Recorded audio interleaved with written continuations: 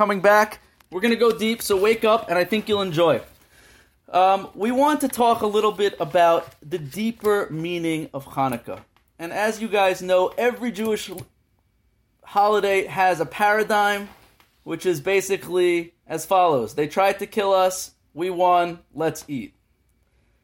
But that's every Jewish holiday except for one, and that's Chanukah, actually. Maybe not just for one.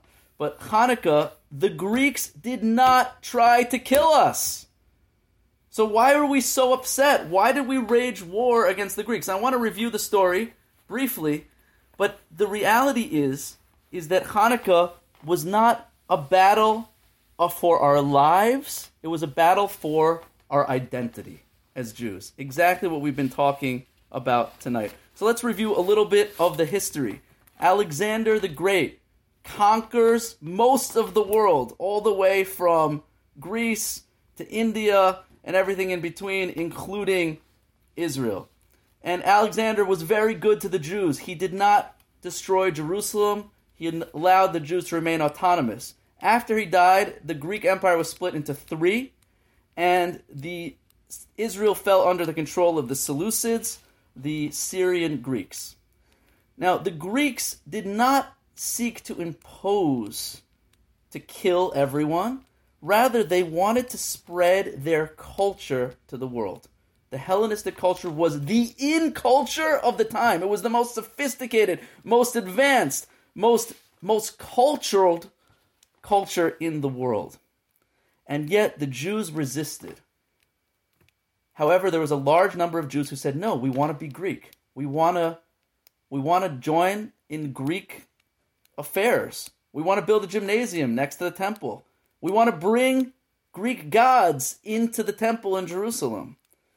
And a small group of rabbis said, no, we do not want any Greek culture to infiltrate into our Jewish values. And the question is, why? What were they so upset about? What was the main issue with Greece and Greek ideology? So before we explore that question, I want to ask you guys, what are we celebrating on Chanukah? What miracle initiated the entire Chanukah story? Who wants to give a guess? What's Chanukah all about?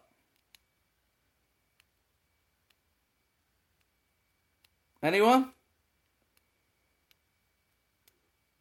The miracle is all about, Rabbi, that the temple was destroyed. They found one jar of oil. It was only supposed to last for one night, but it lasted for 8 nights. Thank you, Alex. And that is the story that we all heard in Hebrew school or growing up, that the Chanukah story is about the miracle of the candles that miraculously burned for 8 days. And unfortunately, Alex, as with so much things that we learn as children, that is incorrect. That is not what we're celebrating on Chanukah, and I will show you why. Please follow me as we look at some slides. Okay, this talk is called The Eighth Dimension. We're going to explore the eighth dimension according to Kabbalah, Jewish mysticism. What is the significance of this holiday after all? So we are told that the miracle was about the candles, but let's look at the history. A small army of untrained rabbis and high priests, Kohanim, decide to take up a war against the most powerful nation in the world. 1,200 rabbis against 40,000 trained mercenary soldiers. You guys saw the 300? Right? Those guys. 12,000 rabbis against 40,000 Greeks. And the Greeks were the most advanced army in the world. Not only did they have the best soldiers, they also had the most sophisticated weaponry. They had tanks. Do you know what the tanks were of the time? War elephants. And yet, we won. I want to put that in perspective. Can you imagine if Rage decided, we have a database of about 6,000 Russian Jews in New York area and across the country. Imagine if Rage decided, guys, we're done with America. We're done with this whole Donald Trump business. We're done with what's his name? I forgot the other guy. Right? Biden. We want to take over. Imagine if we rage students decide to take over the United States and we wage war against the United States of America and we win. Imagine that. We just won the most impossible war in human history. And then one guy comes running out and he's like, Rabbi, my phone has been on 10% for an entire week and it still hasn't died. Do you guys get that the miracle of oil burning for 8 days is absolutely insignificant in compared to the war? We have a lot of miracles in Jewish history. Candles burning for 8 days is really not that exciting. Okay, the entire Greek army being wiped out by fireballs from heaven, that would be something to celebrate. But candles burning for 8 days is not the significant part of the holiday. And in fact, in the prayers that we say on Chanukah, there is hardly any mention of the candles. So why are we lighting candles for thousands of years to celebrate Chanukah if the whole miracle is the war that we won miraculously? So let's discuss what is so bad about Greek culture that forced the rabbis to take up arms and fight an impossible battle. Why were we so threatened by Greek culture? So what do you guys know about Greek culture? What did Greek culture bring to the world that's so significant? Let's hear from a few of you guys. Feel free to shout it out. I know they wouldn't allow Jews to have circumcisions. Great. Greece was against circumcision, and we're going to explain why that is as we continue tonight. What else? What did Greece stand for? That perhaps was one of the reasons why they were against circumcision. What did Greece stand for? What did they bring to the world? What was Greece famous for in human history? Democracy, okay. Democracy is one thing they certainly did bring to the world. It's maybe not exactly democracy as we have it today, but what was that a branch of? What is Greece famous for? Not just democracy. Philosophy. Ah, excellent. Excellent. So Greece is famous for democracy, for philosophy. All right? Greek philosophy. What else?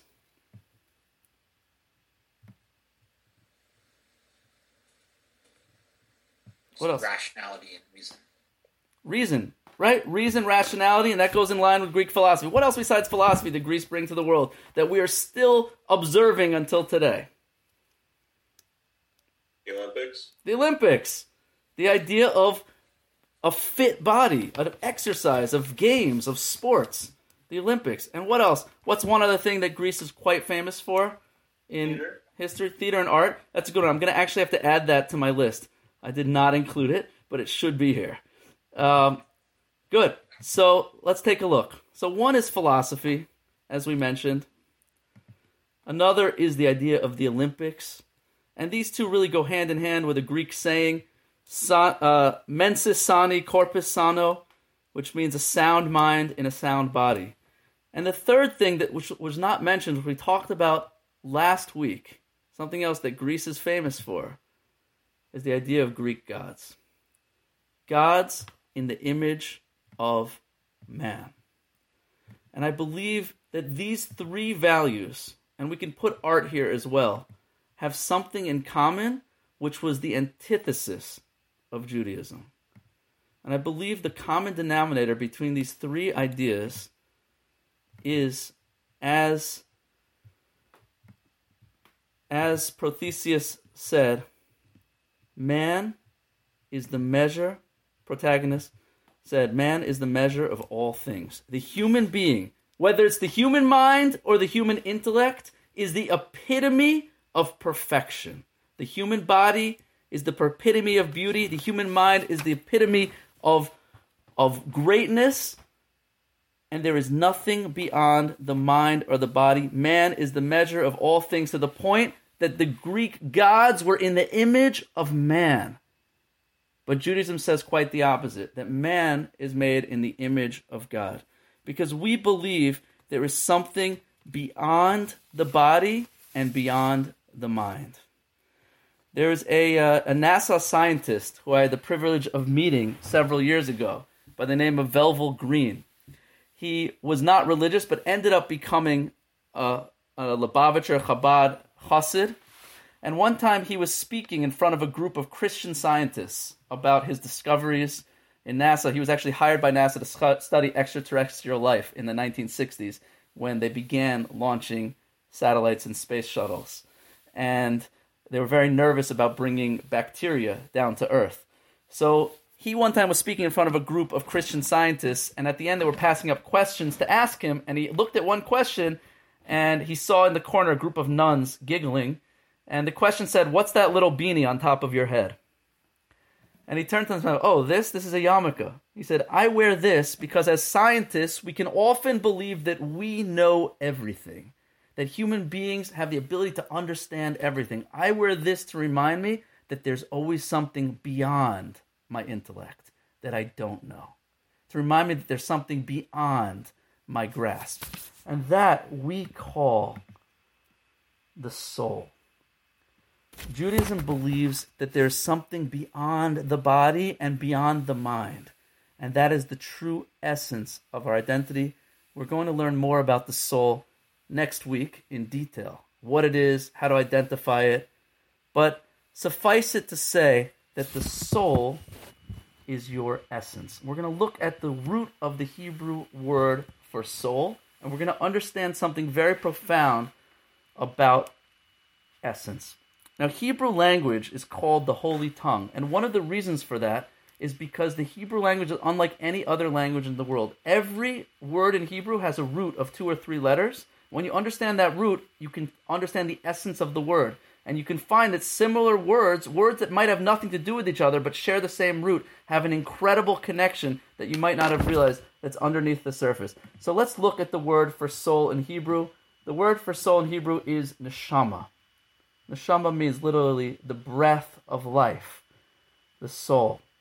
And the root of the word neshama is 2 Hebrew letters, shin and mem, as we have in English, sha and ma. Those 2 letters represent a focus that we're going to understand and a theme throughout the entire Chanukah story. What do those letters mean? Shin and mem mean essence. They mean the essence. And let's see how that carries out throughout all of Judaism. Okay, so let's begin with the word Shem. Shem is really the root word that we're talking about, which means name. And according to Kabbalah, according to Jewish mysticism, your name represents your essence. If you can understand your true name, you can understand your mission in life. Your spiritual name, your Hebrew name. Hebrew names have a lot of wisdom. Your parents have a certain aspect of prophecy when they name you. If you can understand the meaning of your name, you can help to understand your essence. Then we mentioned neshama, soul. Your soul is your essence. What about Hashem? We refer to God as the name. Literally, the essence. The essence of everything. The foundation of everything. The word in Hebrew, sham, means there. Because there is your address. It's pointing you towards a destination. In fact, if you know how to say heaven in Hebrew, shamayim is the place of destination. It's the place of there-ness. It's the place of essence. It's the place where everything is going, where everything comes from. It's the essence of all existence. Now, if someone hates Jews, we refer to them as an anti-Semite. Why are we called Semites? Because Jews are descended from one of the 3 sons of Noah, whose name was Shem. Sem in English. Because we literally are people of essence. That's what it means to be a Jew. It means you're a person whose focus point, your national identity, is focusing on what is real, what's at the basis of everything. The Mishnah, or Oral Torah, same letters in a reverse order, which you can do in Hebrew. Mishnah means teaching. It's the foundation of learning. To learn is Mishnah. And as we talked about last week, the foundational Jewish Pledge of Allegiance, the Shema, once again, the exact same root letters. And finally, in the Chanukah story, the Hashmonayim, which was a family of the Maccabees, as they were called, again share that exact same root. Okay, are you guys with me so far? Is everyone following? So let's go a little bit deeper. The Chanukah story, the miracle itself takes place with oil. How do you say oil in Hebrew? Shemen. oil is the substance that represents essence. Oil always rises to the top. Oil burns. Oil represents wisdom, and essence, it's a spiritual liquid, according to Judaism. And finally, let's go a little bit deeper. Okay, the number 7 in Judaism represents nature. 7 is a number that represents nature. 7 days of the week, according to the Torah. The entire world observes a 7-day week now. Why? Because of the Torah. 7 distinct colors in the rainbow. The rainbow represents the spectrum, the full spectrum of our visible reality. 7 unique notes in a Western musical scale. Where did that come from? Again, straight out of Judaism. 7 continents, 7 seas, 7 orifices in the face, 2 eyes, 2 nostrils, mouth, 2 ears, 7 main parts of the body, 2 limbs, 2 legs, 2 arms, torso, and head. And I like to add in 7 Harry Potter books. Okay, 7 represents nature. And the Greeks stood for nature. That was the Greek message in the world. Greece stood for the perfection and totality of nature. That was their obsession with art. Art for art's sake was expressing beauty. According to the Torah, Greece is descended from another one of Noah's sons, whose name was Yefes, which means beauty. Beauty and nature, the perfection of the physical world. That was what Greece stood for. Whether the mind or the body, they stood for physical, external beauty. Judaism, on the other hand, stood for the number 8. So what does the number 8 mean? So if 7 represents physicality and nature, 8 represents that which is above nature, the supernatural. How do you say 8 in Hebrew? Shemona. Again, the exact same root. Because 8 is the number that is beyond nature. The world is created with the number 7. 7 represents the cube. A cube is made up of 6 sides, 3 dimensions. 6 sides, and the space in between is the 7th dimension. 8 is that which is beyond the physical world. That's why circumcision takes place on the 8th day. Because circumcision, the message is that you have to transcend your physical body. Don't let the most physical part of the most physical gender control your life. Don't think with your lower head. Think with something greater. That's the message of circumcision, that we have to perfect our physical body. And the Greeks were against circumcision. You ever notice all the Greek gods are naked? All the Greek art is naked? Michelangelo made King David, the famous statue of King David, naked. And it's quite unflattering to King David, by the way. But why were they always naked? In fact, you guys, anyone here work out? I'm sure you do. Where do you work out? In a gym. What does the word gym mean in Greek? Gym means naked, because the Greeks used to work out naked, because they believed your naked body was perfect. The ultimate specimen of human perfection was especially the male naked body. And yet Judaism, they said, who are you to tamper with perfection? To cut off a piece of the body? That's sacrilege according to the Greeks. And yet the Jews said, no, our job is to ultimately channel the body, to connect to something deeper beyond the body. So, what was this miracle all about? So the number 8 represents that which is beyond nature, the supernatural. And there's no coincidence that the number 8 also means something else. What does the number 8 mean?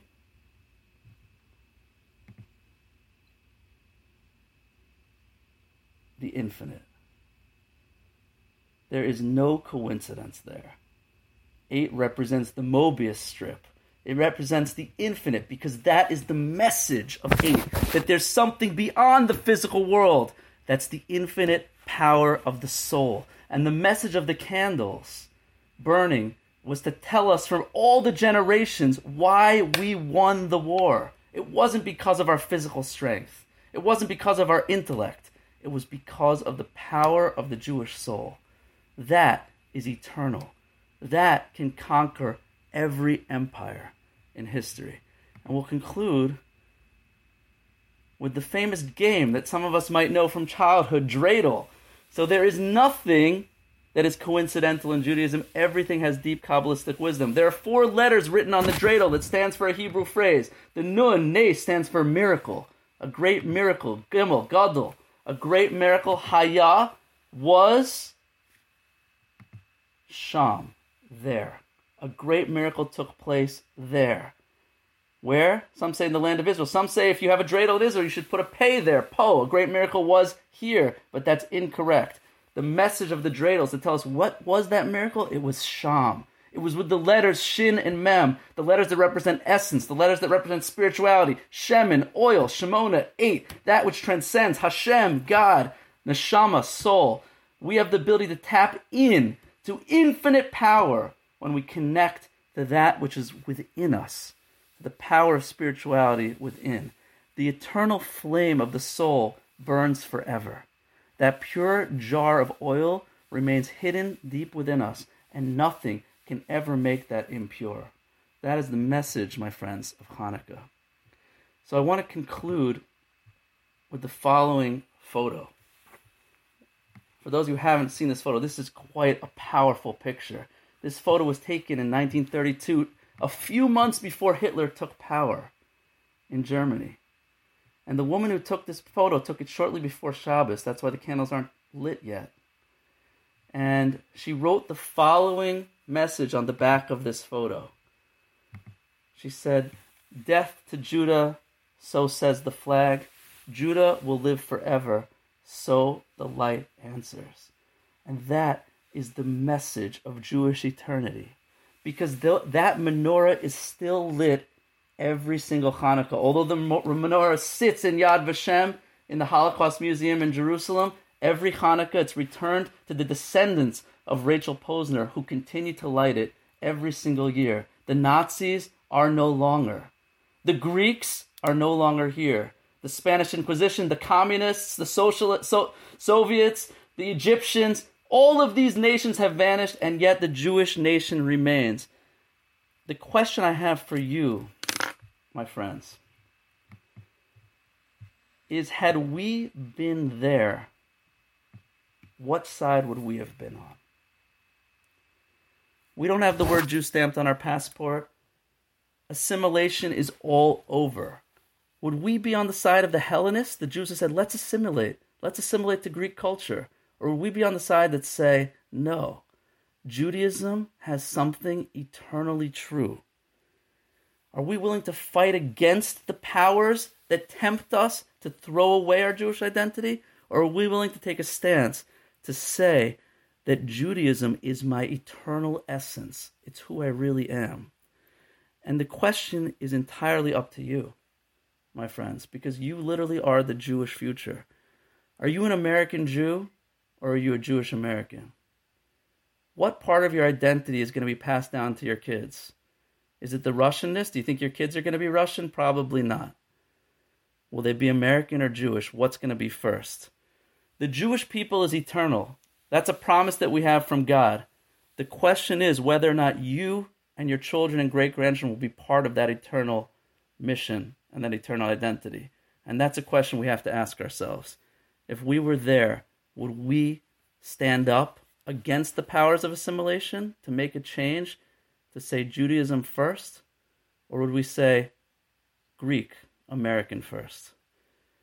So I appreciate you guys joining me. It's a little heavy, a little intense. Questions, comments? I want to just conclude with telling you that, on a light note, that the Maccabean Games is an Olympic, sort of Israeli Olympic game every year in Israel. And it's really ironic because the Maccabees were against the Olympics. The Maccabees stood up against Greek culture, against the value of go to the gym and perfect your body. And yet, whenever you open up a comic book or a coloring book about the Maccabees, they make them with these huge muscles. That's absolutely the opposite of what the Maccabees stood for. They stood for what's uniquely Jewish. And that's really our mission. And my hope and prayer is that through this experience tonight and through this experience in Rage, we can all walk out with a deeper understanding of what it means to each and every one of us uniquely to be Jewish. And when you find out what you're passionate, then you will succeed in passing that on to your children. Thank you guys so much for joining us. Oh, sorry. Can I just make a quick announcement? Yes. First of all, this is the